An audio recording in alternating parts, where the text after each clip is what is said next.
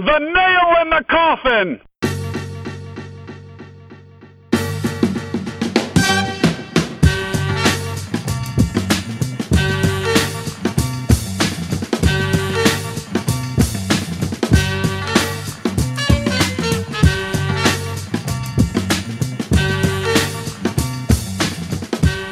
It's a feel-good Saturday morning edition of The Nail. I'm Tom. He's Travis. Trav, how are you, buddy? I'm doing great, my man. How are you? I cannot complain. Big weekend ahead. We got dance lessons. We got a kid's birthday party today. Going to the Tribe game tonight. We're doing Cassidy's birthday tomorrow. So all sorts of things happening at stately Valentino Manor here. I see that. Yeah, it's one of those days that finally feels like fall outside. It's nice. It's like a crisp 60 degrees right now. It's perfect. We were going to be in full-on hoodie season going to the Tribe game. I love it. Yeah, no complaints here either.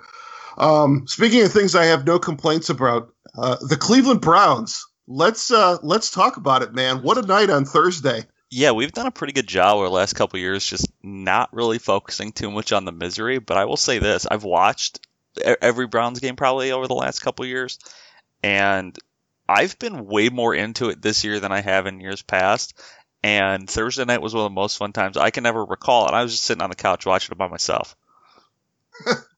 You know what? I've kind of had a recurring theme over the last couple episodes that we've talked Browns on here, that I've had that renewed sense of optimism, and I'm actually into it, and I'm more into it this year than I have been in a long time, a lot like you, and it was just so nice on Thursday to have that rewarded. You know, I mean, the first two games, I mean, even though you didn't get the result you wanted, they were exciting, they were entertaining, but, you know, you walk away from it disappointed, but yeah, and they were the way this game. Most importantly, I think they've been the first two games. They were competitive with teams that historically and over the last several years in recent history have been much better than you.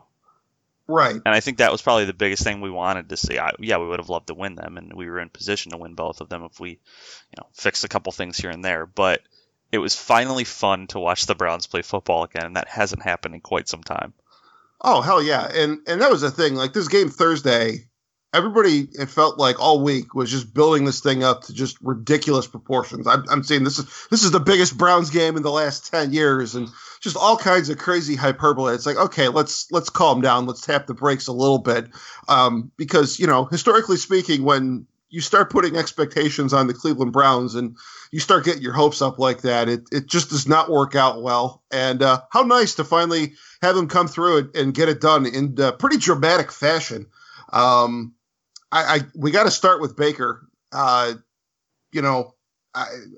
do you even begin? I think it was pretty clear through the first half. Tyrod wasn't it, and I kind of makes you wonder, like, how long the coaching staff was going to let things ride out before they would have had their hand forced to make a move, and had things not played out to a situation where they, kind of had the decision taken out of their hands and had to go to Baker. Yeah, what do you think goes into the first thing I noticed? Is that the entire offense played differently, and I know that you'll call plays based on who the quarterback is, and that probably does influence a lot of how you call the game, like from a coaching standpoint. But the offensive line played better, the wide receivers played better, everybody else seemed to play better. I have a hard time understanding why an offensive line would be impacted at all by who's playing quarterback. I have a theory on that. Okay, I mean, let me hear it, because I don't know what it could be. There are people who are much, much better at breaking down the X's and O's than me, but it felt like when you had Tyrod under center, the Jets had zero respect for the passing game, and they wanted to just blitz the living daylights out of him and dare him to beat them, and he just really couldn't handle it. I mean, the knock we've seen on him, it was what we had heard coming in. He doesn't turn it over because he holds on to it, and he waits to see guys open before he throws the ball, and he's extremely careful with things like that. And they basically, the Jets, were like, we're just going to, send rushers at you, and, we're going to force you to get the ball out early. And it overwhelmed the line. I mean, you could see how many times just blitz pickups weren't happening, and just more rushers than there were blockers. And, Baker, I think one of the most redeeming qualities of him, from a skill set perspective is that, man, he just gets the ball out so much quicker. And I mean, he is decisive with it. And you saw that immediately. It was, drop back, set, boom. I mean, the ball is out. And I think that put the Jets defense a lot more on its heels, and it changed the way that they were going to call the game on that side of the ball. And it really opened things up all over for the Browns. The running game got rejuvenated. I think Carlos Hyde ended up with pretty close to 100 yards. Obviously, he had you saw hell of a Thursday. Yeah. He had 98 yards, 2 touchdowns. It was his birthday, and he was having a kid. Yeah. So all that jammed into one day. That's quite a day he had. I was going to say the story I always tell, and I've probably said it on here a couple of times, but my daughter was born a couple hours before the Brandon Weeden backhanded flip pass almost 5 years ago, and slightly more successful circumstances for Carlos Hyde Jr. to be welcomed into the world. So no kidding. Shout out to the Hyde family. Good for them. Yeah, exactly. It was fun, and I will say, like, as we've discussed on here previously, I was in the Sam Darnold camp, and honestly, I don't think we can totally determine which one's which, and they might both end up being very good. But as camp and everything went on, and we sort of heard what we did, and we saw the preseason and all that stuff, I expected him to come in and look like a guy who could play. I didn't expect him to look nearly that good. He was really crisp, making a lot of amazing throws like that. Quite frankly, he was making throws that we know Tyrod Taylor is incapable of making.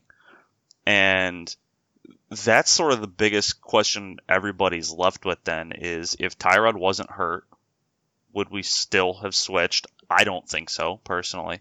So Baker Mayfield very well may have saved Hugh Jackson's job on Thursday. And second, do we even need to debate going forward who the guy is? No, I don't think we do. And a lot of people crushed Hugh for saying after the game he's not going to announce who the starter is now. But I mean, come on, that was the right answer for a coach. I'm for so all your glad you flaws brought of that Hugh up. Jackson, that's what you don't just throw a guy like out with the bathwater right after a game when he got hurt. He's got to talk to the guy. You can lose guys in locker rooms pretty easily if you do handle those type of situations the wrong way, and he handled it correctly, I think. 100%. There's all sorts of things that Hugh's done over the past 2.5 years that you can fairly criticize him for. The fact that he did not immediately name Baker the starter in the post-game press conference on Thursday night after that game was over there, that's not one of them. Like you said, he handled that the right way. And if you were actually listening to the way he answered those questions, and then again on the conference call that he did with the reporters, I was listening, I think it was 92, had a lot of that conference call. They played it on the air yesterday afternoon. He said it without actually saying it. I mean, it's Baker's job, and there's a right way and there's a wrong way to go about it. And say what you want about Tyrod, I don't think he's been as good as what we had hoped for, but by all accounts, it seems like he's a guy that's pretty well liked in the locker room. He's a veteran. He's a team captain, and like you said, that's just, you don't just throw a guy like that. I mean, he's already, you don't go into a post-game press conference and announce to the world that the guy's lost his starting job 3 weeks into the season while he's still down the hall being treated for a concussion. You got 10 days until the next game. There's no reason to jump out and say that then and there. So yeah, and everybody who watched the game knows who the guy is. Like, we all know it. Yeah, I mean, just go back and reread his quotes or listen to his quotes. I mean, he was talking about how much better the quarterback play was as soon as Baker came in, and he was just gushing over all of the stuff that Baker did in that game. And, and he was saying what they need out of that position. And it was like, you make a list of all the things that he says they need out of quarterbacks and all the things that he said Baker did. And it's like, do the math, folks. He's telling you without telling you. Okay, calm down. It's happening.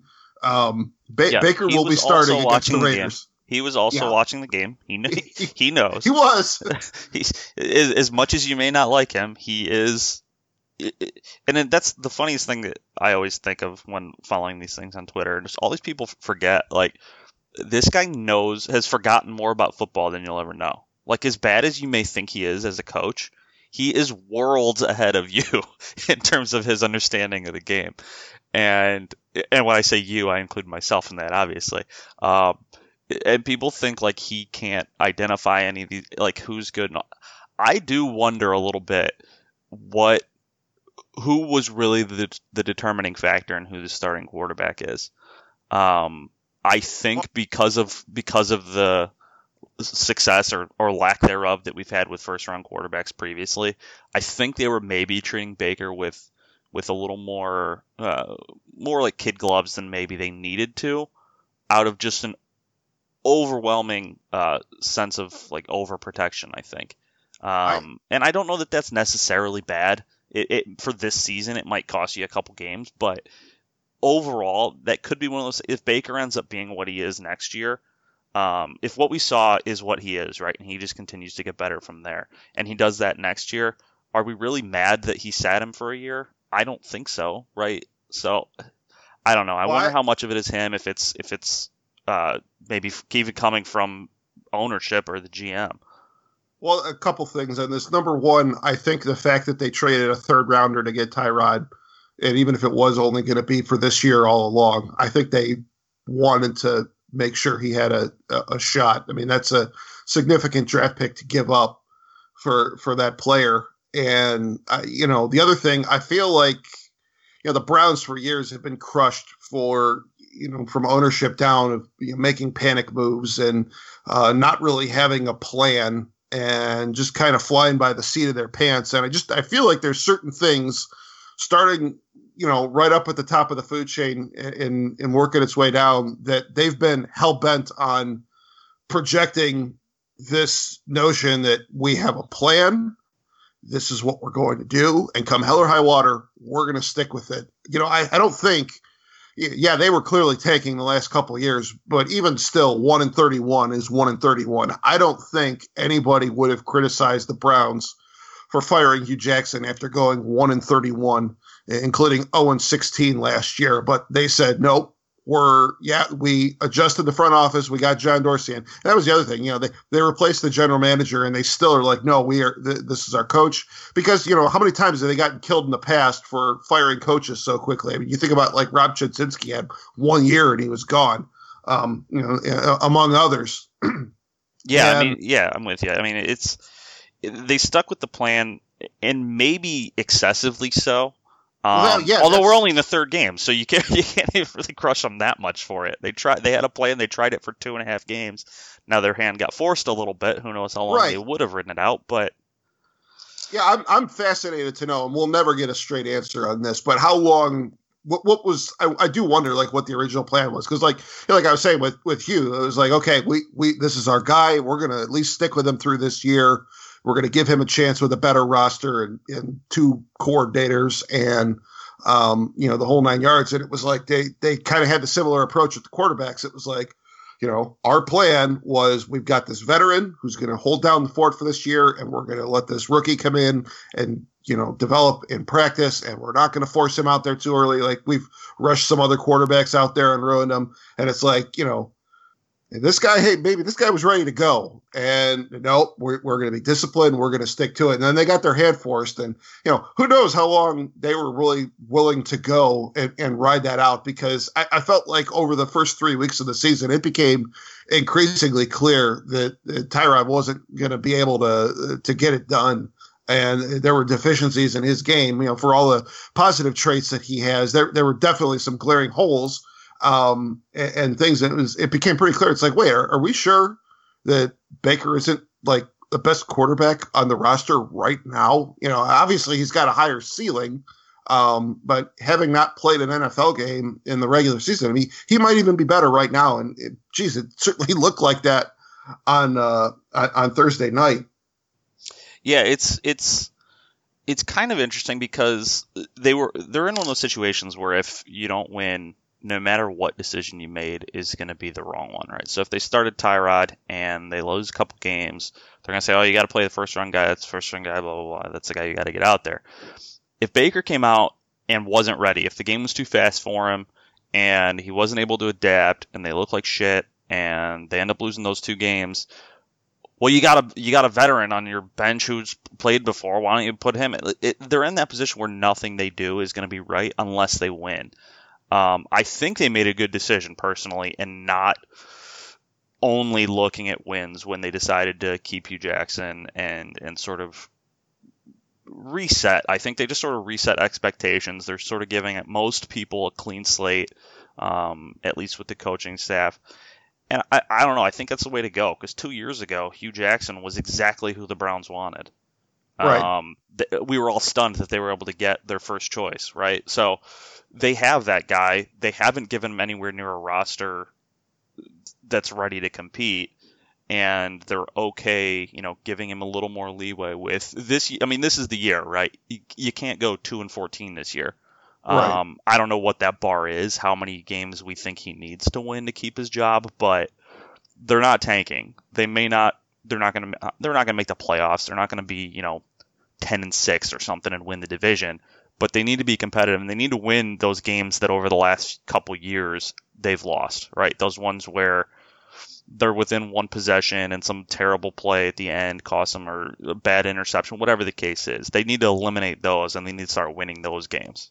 Yeah, well, you're right. They're not going 10-6, but I'll be happy to settle for 9-6-1. Okay, all right, fair enough. But no, the thing I was going to say is I felt like the way this played out in terms of when you pull the trigger on bringing Baker in, they kind of fell bass backwards into it. I mean, it worked out perfectly for pretty much everybody except than Tyrod Taylor. Other than Tyrod Taylor. I mean, except for the guy who got concussed. I never want to see somebody get concussed, obviously, and that's horrible. But for everybody else, I mean, the situation that Baker got brought into, I mean, you had an offense that was clearly struggling. You had a quarterback who started the game that was clearly struggling. You're already down 14 points. He hasn't taken any reps with the first team offense. As we said earlier, the offensive line looked completely overwhelmed. Tyrod was getting killed.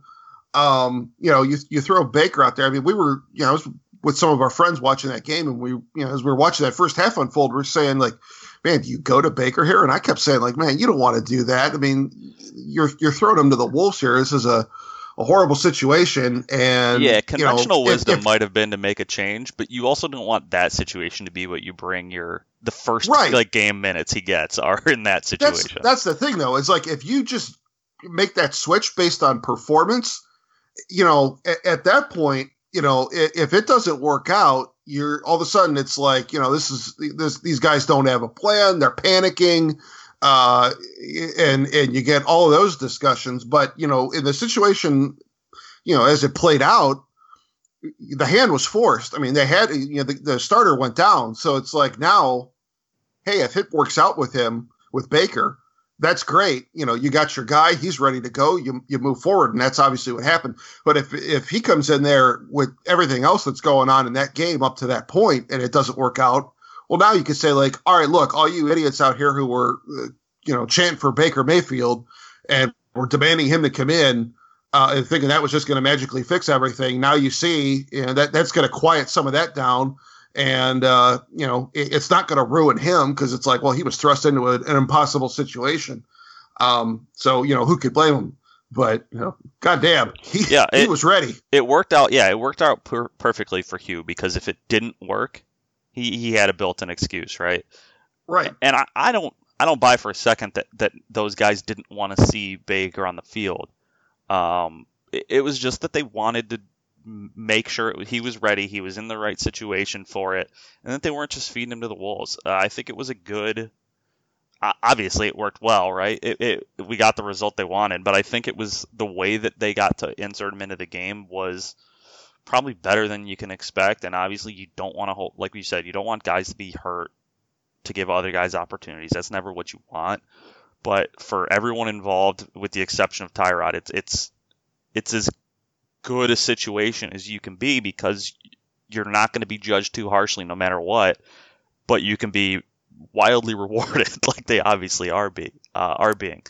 One thing I'll say about Tyrod, though, over the first couple games, like you said, there were definite limitations that we saw, but I also thought when particularly last week against New Orleans, they didn't open up the playbook much at all, and we blamed the weather and all that stuff, and there's probably some validity to it against Pittsburgh. But last week, they didn't open up the playbook, barely any. But when they did, it seemed like he made a couple plays. Like when they let him throw it a little bit, he obviously doesn't have a great arm, but there was a couple plays in that game where I was like, why aren't we doing that more often? So I still question that overall. I know he doesn't have the strongest arm, and he's not the best quarterback in the world, and he has his, like you said, physical limitations. I do wonder a little bit if maybe the coaches were being a little too conservative with him. Fair or unfair, I don't know. But I have a theory. All right. I love your theories. Give it to me. This is half serious, half joking, but I did notice in the second half on Thursday night, as the Browns were making their comeback, there was a shot of Todd Haley on the sidelines. And as everybody else was super excited and all fired up about what was unfolding, he did not look particularly thrilled. And I almost wondered if, as he was watching Baker light it up, if he was thinking like, God damn it, you were supposed to wait until after Hugh got fired and I got to take over the team before you came in here and started doing this. We had a deal. I was going to sandbag this thing for the first 8 weeks. You son of a bitch. You're ahead of, you just saved the wrong guy's job. All right, I'll say this. If Todd Haley's plan was to get Hugh fired, the way he was interviewing to take over the job was not well done. Because through the first 2 weeks, when you came into the season, I was 100% confident that that Greg Williams was garbage and Todd Haley was a decent offensive coordinator. Through 2 games, my mindset was completely flipped. And I thought Todd Haley was absolute trash. So if he thought he was just going to slide in and take that head coaching job, he was going about it the wrong way because he didn't look anywhere near competent either. That's a great point. And I agree with you about Greg Williams. I didn't really think a whole lot of him before. I love this year, what we're getting out of the defense. Denzel Ward, we crushed. Hey, I don't know if I crushed that pick, but I think 95% of people were thrilled to see Bradley Chubb fall to us at 4 and disappointed to see them take a slightly undersized corner. Well, all I'm going to say is I'm just shocked that a defensive back from Ohio State has come into the NFL and been immediately useful. That boy. Yeah, Ohio State made a good pro. Get out of town. I am just floored that happened. That you never see that. Right. I had 3 other thoughts from the game on Thursday. Number one, the 2-point play, kind of a variation of the Philly special that everybody went nuts for. I thought it was I don't know perfect. If it was a variation. It looked like the exact same play to me. Oh, I always assume there's some sort of intricacies with the blocking scheme or something that was different. Right. So I always got to cover my ass with that. But I thought it was perfect. The Eagles used it in their Super Bowl to win, and the Browns used it in theirs. So shout out to the Browns for breaking that out in the big game. Second thought that I had, I thought it was nice in the grand tradition of Cleveland sports teams. We now have a go-to alternate jersey for the Browns, just like the Indians and the Cavs. Every time they play a big game, they've always got an alternate uniform they break out. So apparently the Browns have one now. I thought the color rush looked good. I thought it was amazing. You'd know the rules better than I can. How often can they wear that?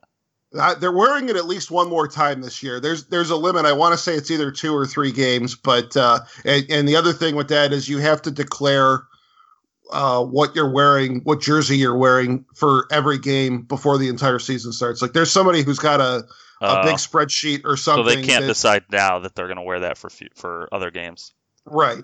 I don't know like why the NFL has just some seriously arcane rules. I mean, you see NBA teams changing their uniforms every year, every other year, and baseball is pretty flexible like that as well. The NFL, you've got once you change your main home and away uniforms, you've got to wear those for 5 years. And the process to get it replaced is like a 2-year process. So whatever new design they come up with for 2020, and mark my words, they're going to have new uniforms in 2020. Those will be in the can and done, I'm pretty sure, even if they don't get made public before next season even starts.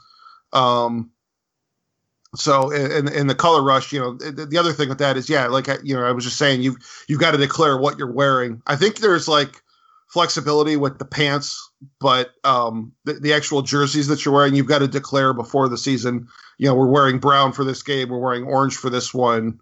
We're going color rush for these games, and they've opened it up a little bit, but yeah, they've have we seen? Do they have a white version of the color rush, or do they only have the brown? No, because I know that those got introduced 2 seasons ago, right? And this is the first time they've actually worn them. This is year 3 of the color rush program. The first year when they could have worn them, they had a Thursday night game at Baltimore, and they decided that the all brown uniforms and Baltimore's all purple didn't clash enough on TV, so they made the Browns just wear their all white and then like all white socks instead of like half brown. So that's basically like what the white color rush is. There's that, and I think they can wear the brown color rush. Now, last year, this used to be a Thursday night only thing. Like color rush was supposed to be a Thursday night thing to help make those games kind of stand out a bit more. Last year, they didn't even have a Thursday game. Their one NFL Network game was the London one on Sunday morning, so they didn't wear it for that, obviously. So, yeah, that was why this year, finally, a third year of these, they were able to break them out for a Thursday night game. I think I saw something that, like, their next home game against Baltimore, they might be wearing them, but I don't know. Yeah, I heard that, too. I heard that and one other one, I think. I don't remember which one, but yeah. Yeah, I hope so. I like those. They're sharp, and, like the Cavs, for years in the first LeBron era, and they always had the navy, and then, in the last few years, it's been the black jerseys for the big games. And the Indians, you think about every big playoff game, what do the Indians wear? They wear the navy. So, shout out to the Browns. Finally got their point in the Cleveland. You've arrived as a Cleveland sports team when you've got a uniform you don't normally wear that you could break out for big games. Yeah, no kidding. And I don't know. Truthfully, if they made this in 2 years, if they just made this one their permanent jersey, would people complain? No. I mean, they might. Between now and then, people could change their minds. But I think if they said, hey, this is going to be our permanent jersey, we're going to keep this one for at least 5 years, no one would have a problem with that at all. I think Nike might, because they sold out of them and haven't indicated that they had. I think it was either Nike or NFL Shop. I'm not sure which one. But they were like, yeah, we're sold out of all the color rush stuff, and we don't have any immediate plans to restock it. Clearly you underrated Browns fans' willingness to spend money. Have you not seen the T-shirt economy in Northeast Ohio? They love being suckers of the moment and spending their money. Variations of the rally possum or the victory possum. How many different? I think I saw about 6 different shirts. About 6 too many. Friday morning. Yeah, that took no time. That train was not late. Yeah, but the Baker color rush jerseys sold out within an hour after the game was over on Thursday.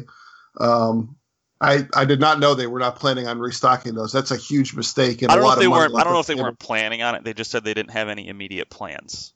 Well, unless you hate making money, I don't know why you would do that. Yeah, exactly. But also, the hat that Baker was wearing after the game was. I found a link for it. One of my buddies was like, "I really want that hat." I found the link for it. It was sold out like 20 minutes after. Wow. Well, I mean, that kind of all goes to my third point, and it's this. For the NFL still has a lot of things wrong with it. I'm not suddenly saying that, the NFL is this great league. I still have a number of issues with the NFL. That said, it is amazing, and I forgot this, but it's amazing how intoxicating the NFL's product is when you have a team that actually wins games. Like, just the bounce I had in my step on Friday morning after coming off that game, and I know obviously it was a little bit more special because of the circumstances and 635 days without a win, and Baker coming in. We had a number 1 overall draft pick coming in to save the day, and he looks like he's going to be the guy, and that's awesome. And they're not all going to be like that, but like, goddamn, how much more exciting was that than what we're used to over the past couple of years, right? Oh yeah, and you know where I stand. I'm college football guy. I will tell everyone till I can't talk anymore that college football is better than the NFL. But and this could just be because we haven't had a good team for so long. I don't know.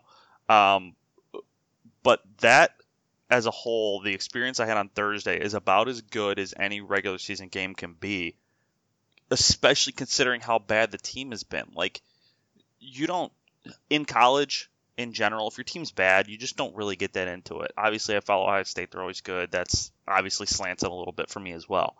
But if you feel like your team is competitive in the NFL, it makes watching the games an incredible experience if you let it. There's very rarely blowouts in either direction.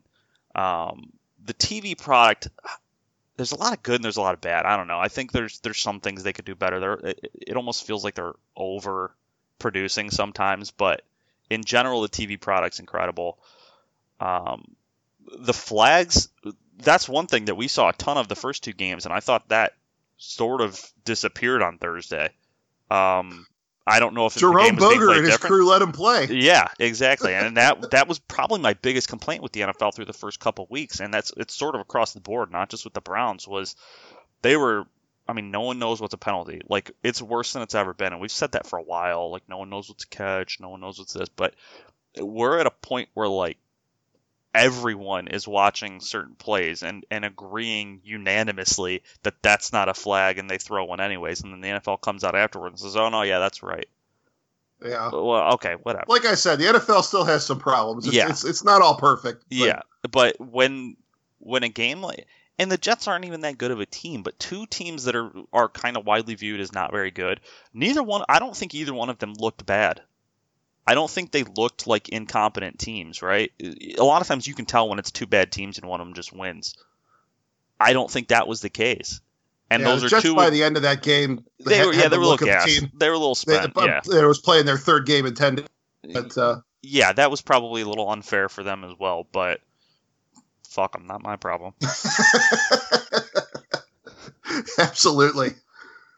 All right. So we got a week off here until next Sunday at Oakland. Yeah. Am I alone, or are you kind of like, well, I'm all excited to see him play again, and they're not even playing on Sunday? Yeah. That's the one negative to having that primetime game on Thursday. Right. Yeah. I'm ready to go, and it's going to be a long wait now. Although I think the flip side of that is it was probably good to just get back out there and get another game right away after how the game last Sunday against New Orleans ended, because that was pretty freaking brutal. So as soon as you could wash that out of your mouth, that's probably a good thing. Yeah, no kidding. Yeah. All right. Anything else? Buckeyes looked good. Yeah. I don't know how much we want to talk Buckeyes, but they had a hell of a game last Saturday that I watched from a cell phone. Watch from a cell phone? Yeah, I was at a wedding. Oh, yeah. No fall weddings. Yeah, no one listens, man. No one listens. No, that was a nice performance. They got a good test. TCU's a good team, and Ohio State, boy, they love playing in Jerry World, don't they? Was that like 3-0 now? Yeah, they sure do. Yeah, hell of a game. Bosa's out, got surgery. We'll see. He's not playing today. Obviously, I don't know that that's going to matter. Big game next week against Penn State, though. That's right, and they return of got Urban their act together last night. Were they at Penn State? Was what, Illinois? Yeah, they were bringing the Illinois. Yeah, I didn't watch the whole game, but I saw 21-17 at halftime, and I was exhausted. This week just was a little more chaotic than normal, and so I just went to bed early last night. I was like, to hell with it. I don't feel like sitting up watching football right now. So I went to bed kind of early. I saw that they were struggling though. They end up pulling away. I haven't even looked yet today. I think so. I'm pulling up now to see, but yeah, it's a dog shit slate this week too in college. I think game day's at it's at Oregon, who's playing, I can't remember. Stanford. Oregon playing Stanford. That's the best game they could find this week. I don't know that anybody expects much out of those two. Oh yeah, Penn State final score 63-24. So. They put up 35 in the fourth quarter. Okay, so that's pulling away, I guess. McSorley had 160 yards passing, so he didn't really do a whole lot. Whatever, who cares? Yeah, so college has been solid so far. Be interesting to see what they do this next week against Penn State. I think it's going to be the first, the next big test for them. They just got a couple games on the calendar. The Big Ten got kicked in the teeth last weekend. It was not great. Not Ohio good. State saved that week from being bailed them out big time. Yeah. So it's weird. I don't know. I was in the mindset that I thought the Big Ten was pretty damn good this year, and I will readily admit I was wrong. They're not good, which is kind of a bummer. But what are you gonna do? Yeah. Well, I will go back to what I said. I think when we talked to Ohio State about about a month ago now, that I'm looking for some sort of a new team to crop up into the playoff picture, and boy, so far, man, I don't know. I guess LSU is kind of hanging around on the periphery there, but otherwise it's Alabama, it's Georgia, it's Clemson, it's Ohio State, all the familiar faces. And, well, I guess Oklahoma's in there as well. So. Yeah, who would have figured an SEC team would need to get a Big Ten team's third-string quarterback to be competitive? Joe Burrow, baby. The pride of the Plains, Athens, Ohio. That's right. He's that's one of those like kind of cool stories. Like everybody from like all his teammates last week were like rooting for LSU.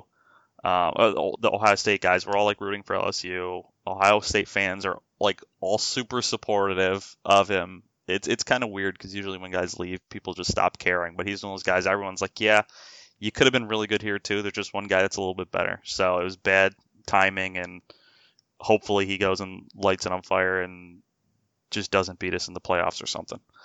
Yeah, it's one of those things that's worked out for everybody involved. I think probably there was some added interest just because he grew up 90 minutes southeast of Columbus, so that was definitely part of it. And the fact that Dwayne Haskins has looked so good to start the season, I think that obviously calms people's nerves to be like, oh, geez, you don't want to see the kid that grew up just down the road from Ohio State's campus. Light it up while the guy you took instead isn't doing much. All of a sudden going down and playing for another school and lighting it up while you're struggling back here. So it's like Ohio State gets to enjoy seeing Dwayne Haskins playing well, and Joe Burrow can go do his thing somewhere else, and everybody wins. It works for everybody for sure. Yeah, there you go.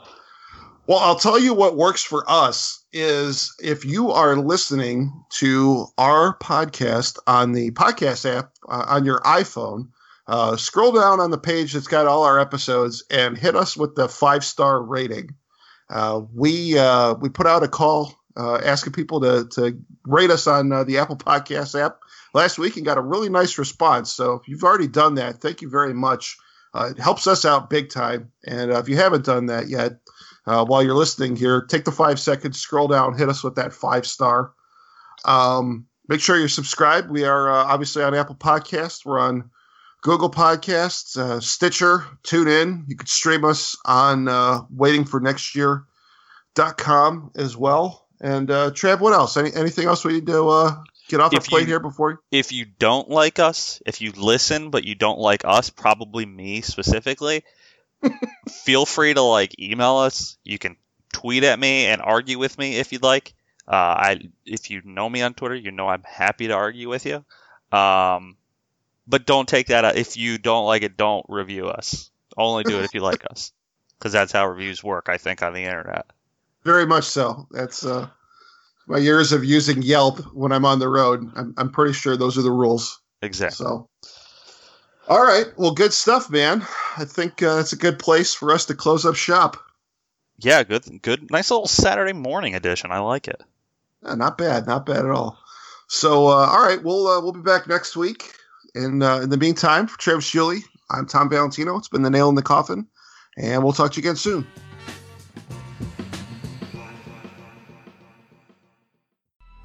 Coming up on 5 Minute News, I'm Anthony Davis. You might think it's partisan because maybe it's critical of one side or the other, but it's not. It's just the truth. And I think that's also something that's kind of unusual for Americans listening to the radio or to podcasts, because the news landscape in the States has been so partisan for so many decades. So 5 Minute News is verified, truthful, independent, unbiased, and essential world news daily.